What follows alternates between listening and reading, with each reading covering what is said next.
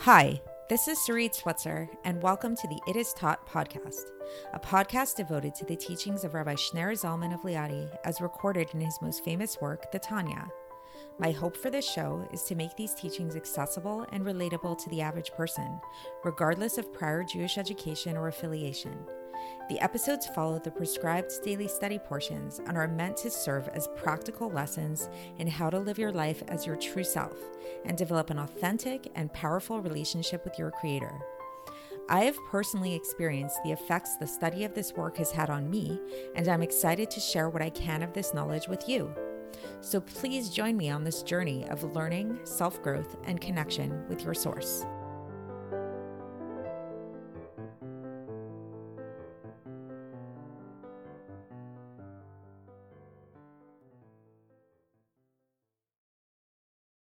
Hi, and welcome to the It Is Taught podcast. This is episode 672 for the 10th of Tishrei in a regular year.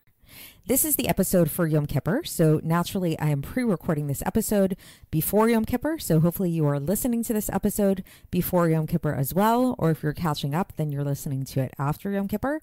For those of you that are listening to it before Yom Kippur, I wish you a very easy and meaningful fast. There's a misconception that Yom Kippur is meant to be a sad or solemn or very serious kind of day, when in fact Yom Kippur is meant to be a very happy day. This is the day when we get our slates cleansed. We become like angels. We are renewed. We get atoned for all of our misdeeds, all of the mistakes that we've made over the past year.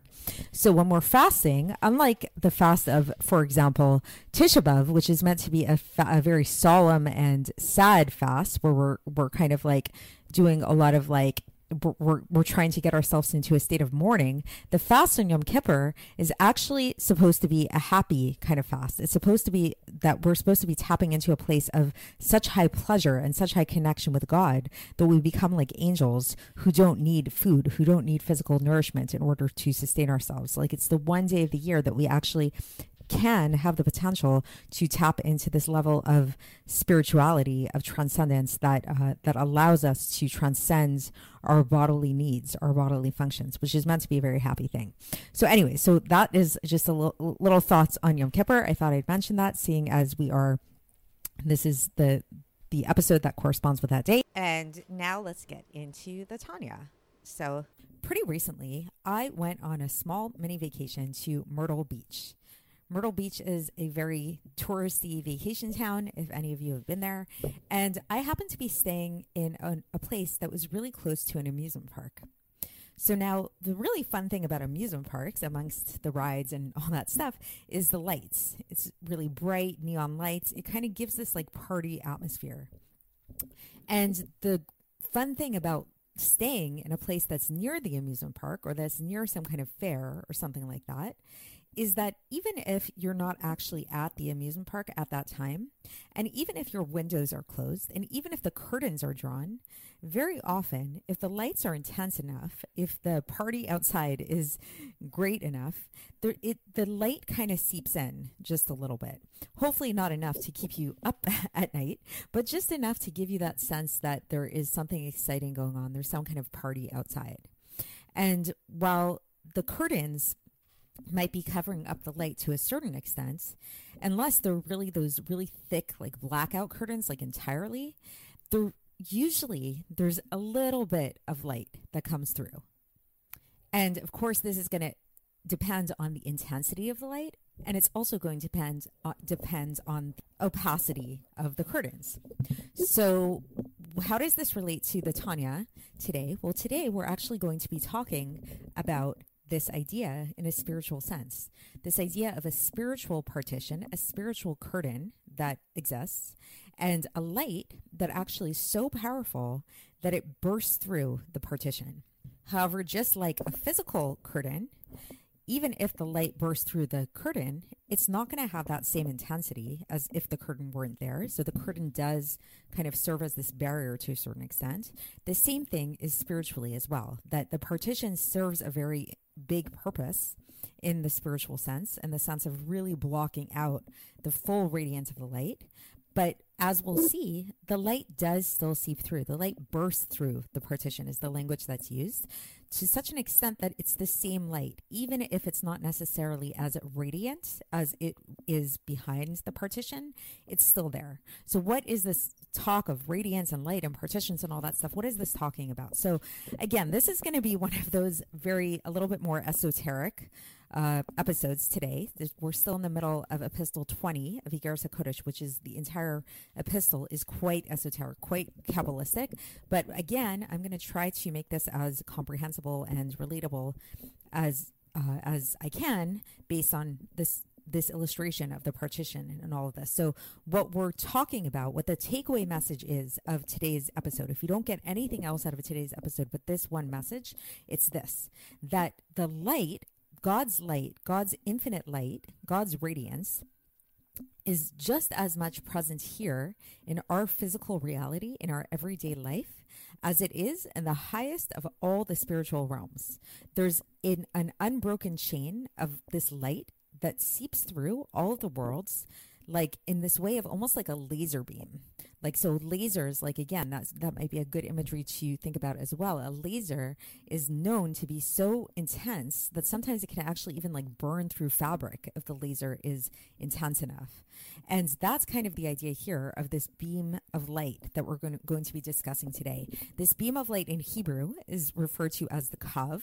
We've spoken about this already. We brought it up a few times. Kav in Hebrew literally means line. For a full discussion of the kav, it's like that's outside of the scope of this particular podcast. But in brief, the kav is known as like the measuring stick through which God measures out all of creation. So it's sort of like when God originally, he wanted to, I've mentioned this in previous episodes, God wanted to create a world, wanted to create a reality outside of himself. So first he had to make space for that. So he totally removed himself, so to speak, in such a way that his light could not be perceived at all by anything that he would create. And then it's like, okay, now there is this space, this void, this empty void. And then in a very measured way, God brought his light back in an extremely concentrated and constricted way. And this is what's known as the kav. And this is, again, the measuring stick through which God measured out how much of every detail of creation, what every single detail of creation was going to look like. So the kav really contains within it, it's kind of like the essence, the really concentrated form of all of creation is contained within this kav. And this kav travels through a certain path, as we'll see.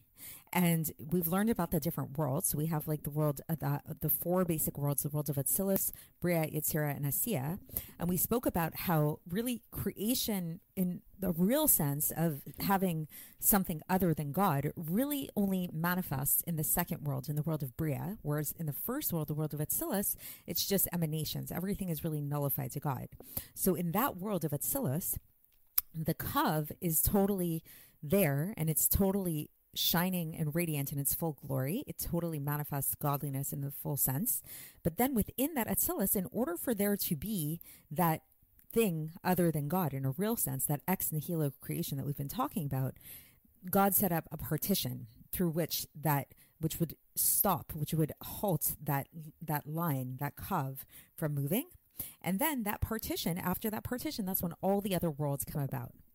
And some people mistakenly think that the partition really obstructed the light entirely, so that now it was just like, okay, up until the partition, it was really just pure godliness, and it was really the essential nature of godliness and this ability to create ex nihilo. And then after that, after the partition, you have all of these different creatures and these different creations, but somehow they're really, really separate from God. And what we'll learn about today is that this is not the case at all. That the only difference in terms of the worlds that are below Atzilus is in terms of the radiance of this kav, in terms of how much they manifest and reveal their inherent godliness. But in terms of their essential nature, the godliness is still there. The ability to create this creative ability, which is epitomized in the creation of ex nihilo, is still there in all of the worlds as it comes down. So today we're going to explore this a little bit. It does get quite technical, so just bear with me. And again, if you don't get all the details, that's okay. Again, the main message of today is just this idea of how godliness, essential godliness, really seeps down into everything and everywhere, into our physical worlds.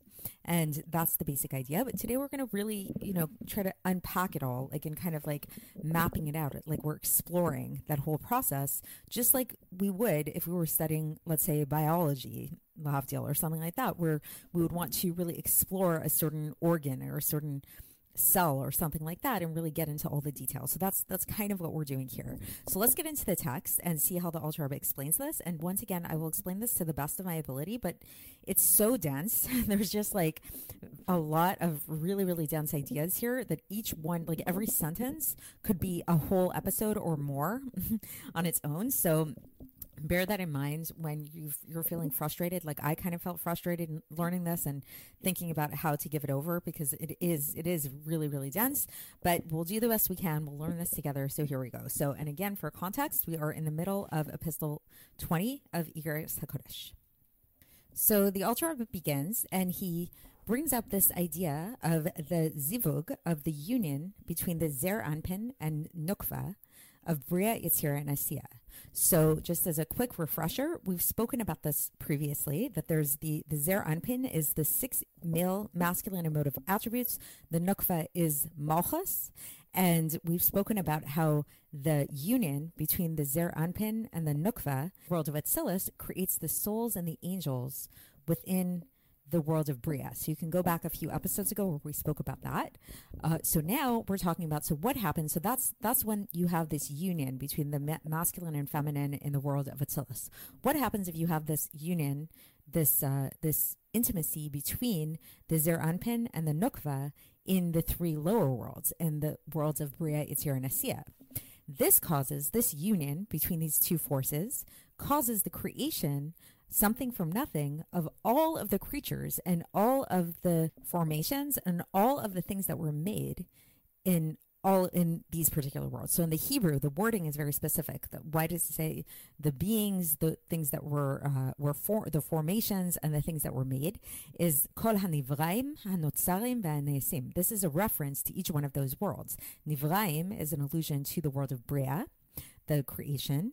Notzarim is an allusion to the world of Yetzirah, formations. Nesaim is an allusion to the world of Asiya. So basically, once again, the union between the masculine and feminine forces, the Zer Anpin and the Nukva, within each one of these worlds, is what creates something from nothing, all of the different creatures in each one of these worlds.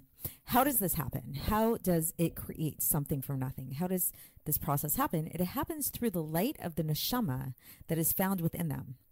Why? Because the light of the neshama is godliness. And this light of the neshama comes from the vessels of the 10 spheres of Malchus of Atzilus. So let's just pause here for a second and explain all of this and what we're talking about, if you're as confused as I am, or as I was when I first read this. So the basic idea, as we've been learning about, if you've been following along this epistle for a while, is we've been really, really talking about and emphasizing the specialness of the uniqueness of ex nihilo, and that ex nihilo creation is something really, really special, and it's really different than causality, that type of creation, like an evolutionary type of creation.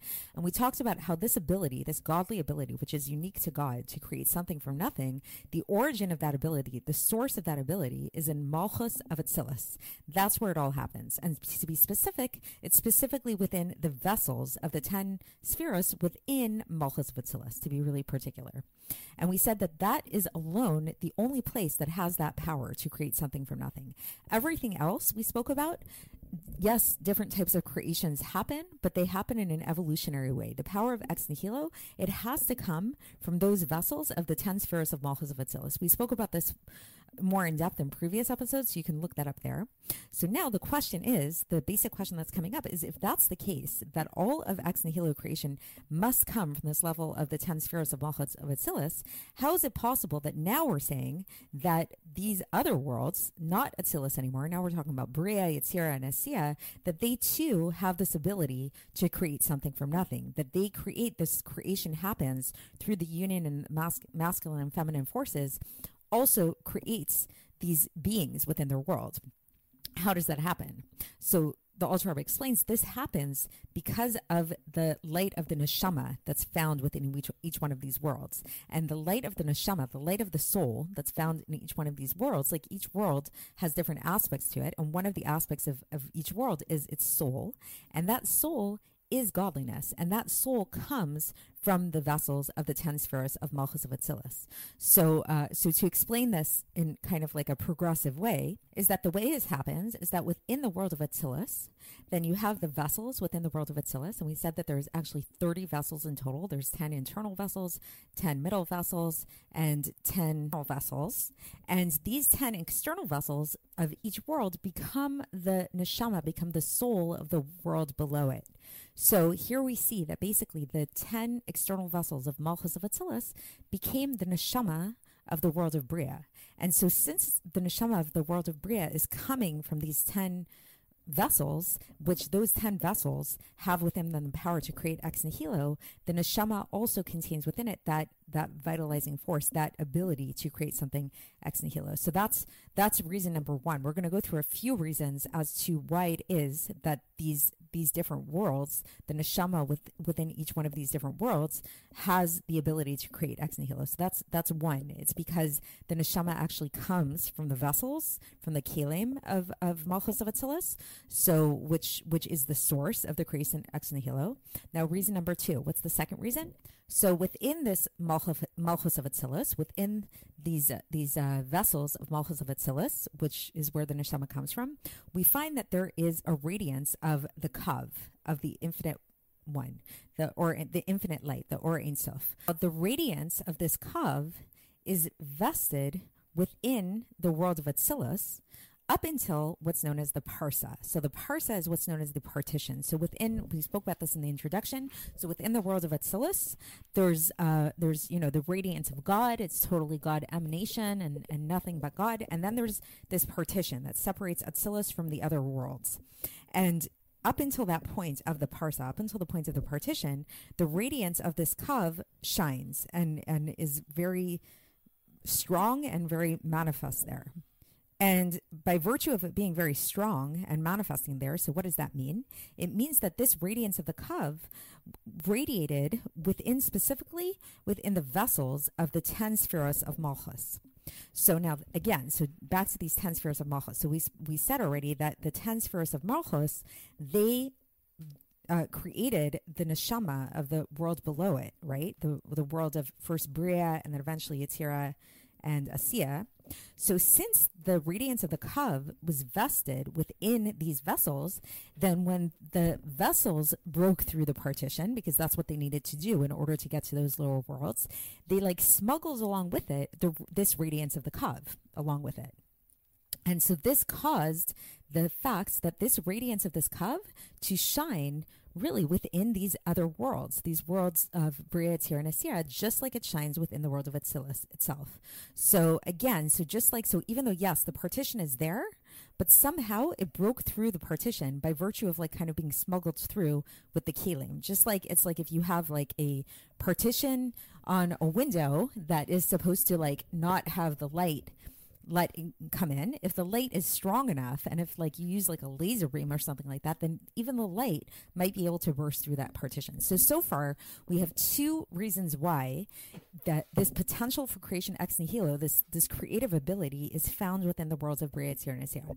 The first one is that, okay, the creative ability to create these things within these worlds is coming from the neshama of each world, the source of which is the kelim, the vessels of Malchus of Atzilus. And that Malchus of Atzilus is, like we've spoken about, kind of the hub of where the creation ex nihilo happens.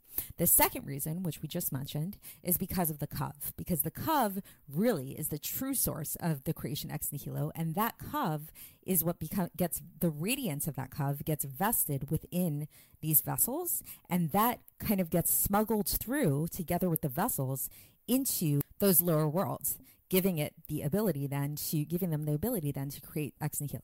Now we come to a third reason. What's the third reason? Okay, so up until now, we've only been talking about the radiance of the Kav.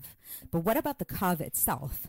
So within the world of Atzilus, the Kav doesn't live in the world of Atzilus. The world of Atzilus is still a world, after all. So the world of Atzilus, as great and lofty as it is, it's merely the world of emanation. These are where emanations of God happen. But the Kav itself, like the actual Kav, the actual line, measuring stick through which God created the world, this is vested in something even higher than Atzilus. Where is it vested? It's vested at the end of what's known as the Netzach Hod Yesod, or otherwise known as Nehi, of Adam Kadmon. Again, don't get overwhelmed with all the terminology, but what is Adam Kadmon?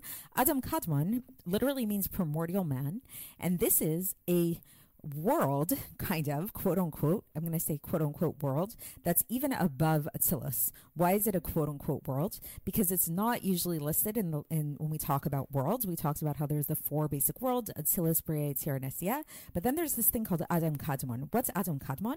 Primordial man. This is the place of really potential, of like, it's like sort of like before any kind of world. It's like the planning stage, like really even more than planning. It's like really, it's before, it's like the blueprint kind of, I guess you could say, of the worlds, like really that like beginning stage of everything before there were actually any kind of worlds at all.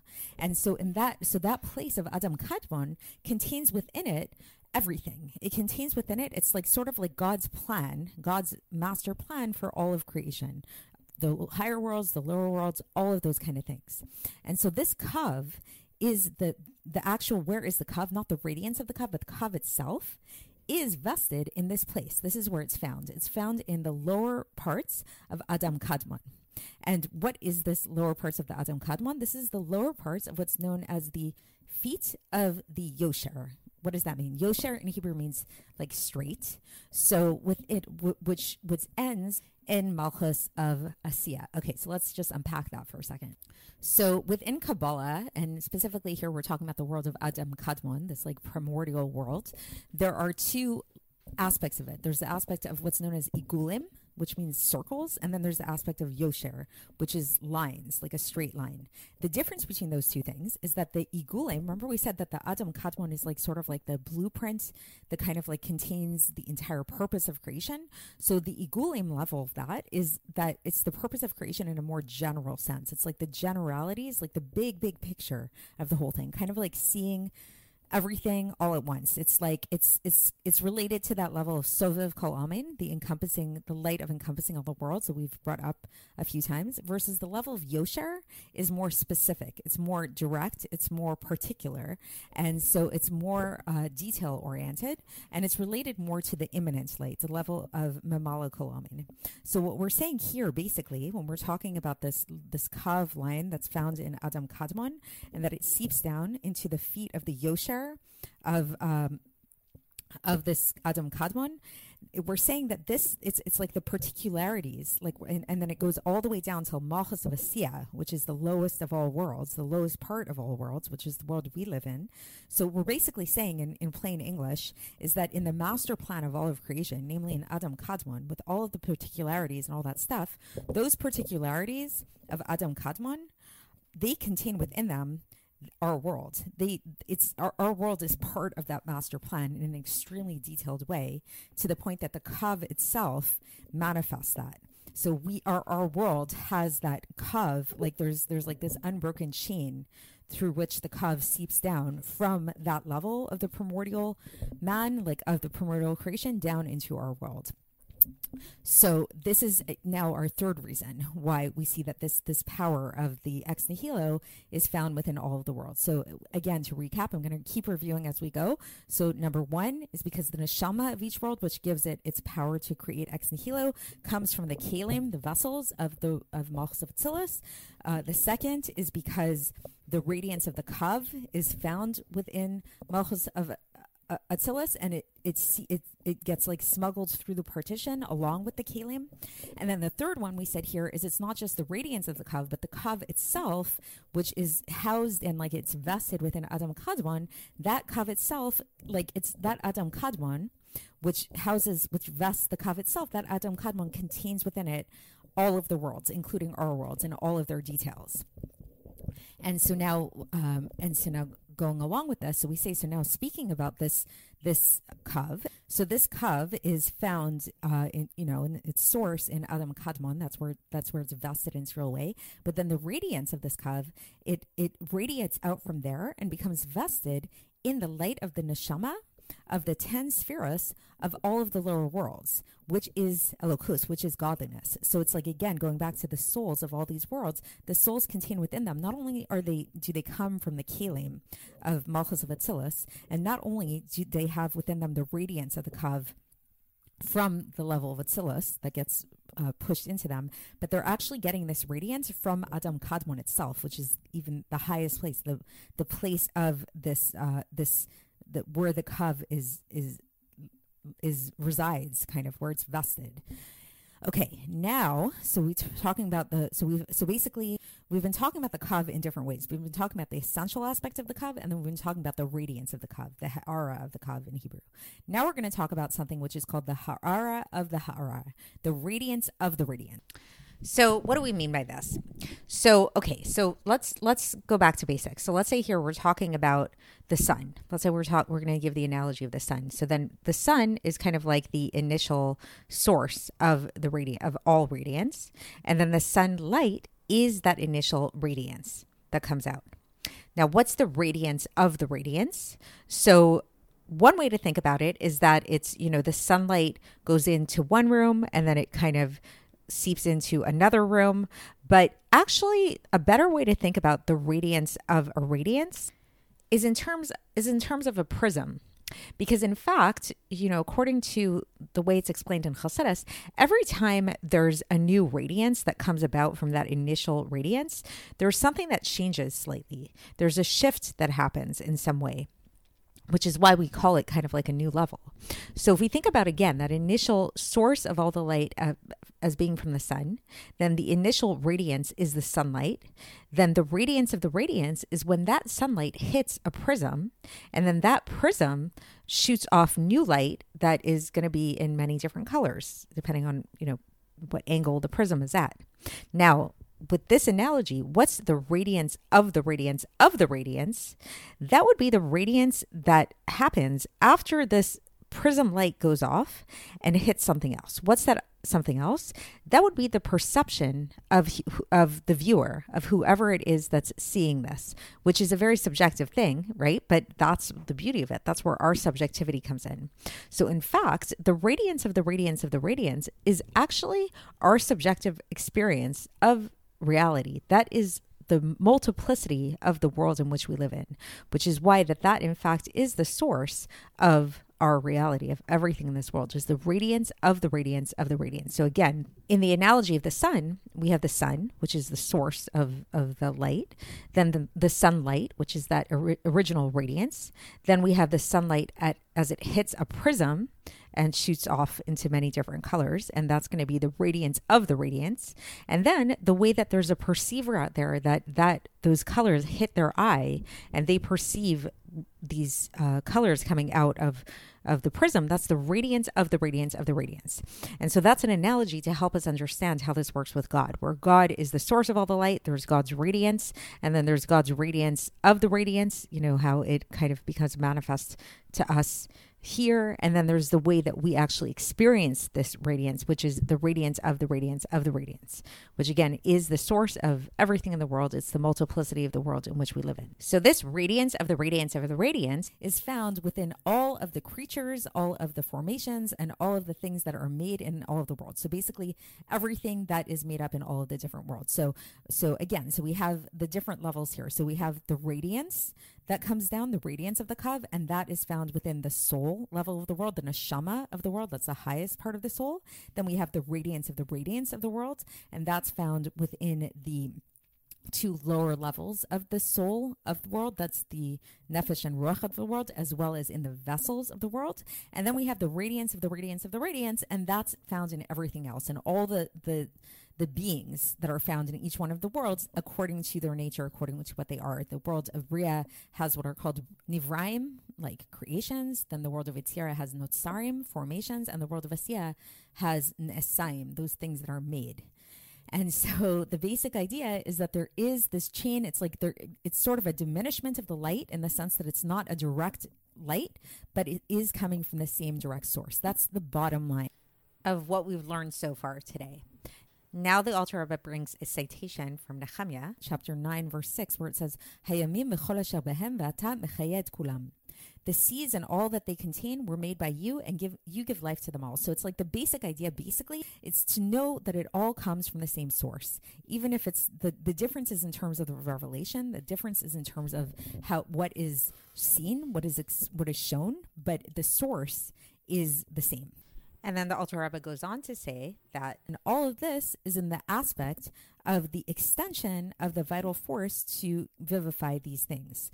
So meaning to say that this radiance of the radiance of the radiance, which we just described, is the power, the life force that animates all of these different beings within it.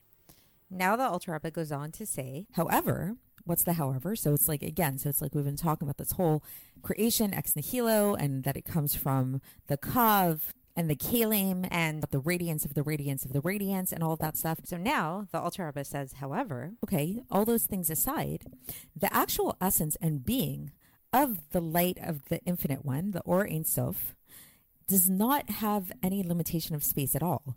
So it's like, it's very nice. We're talking about these different radiances and these different vessels and stuff being responsible for creating space and time and all of creation.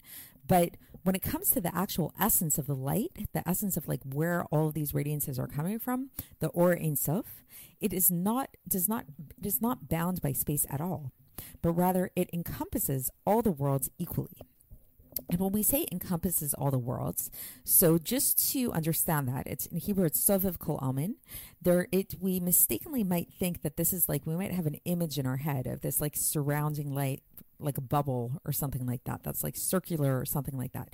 But that's not what encompasses means, at least not in this context. In this context, when we say encompasses all the worlds, what that means is that it's equally there, but in a hidden manner in all the worlds. So we can say the word encompasses, or sovev, we can say is hidden, like present but hidden.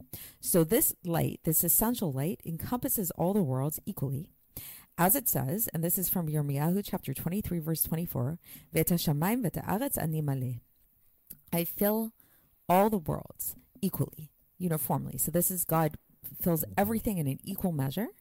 And there is no, as it says in Tikkunei Zohar, there is no place devoid of God, even in this physical world.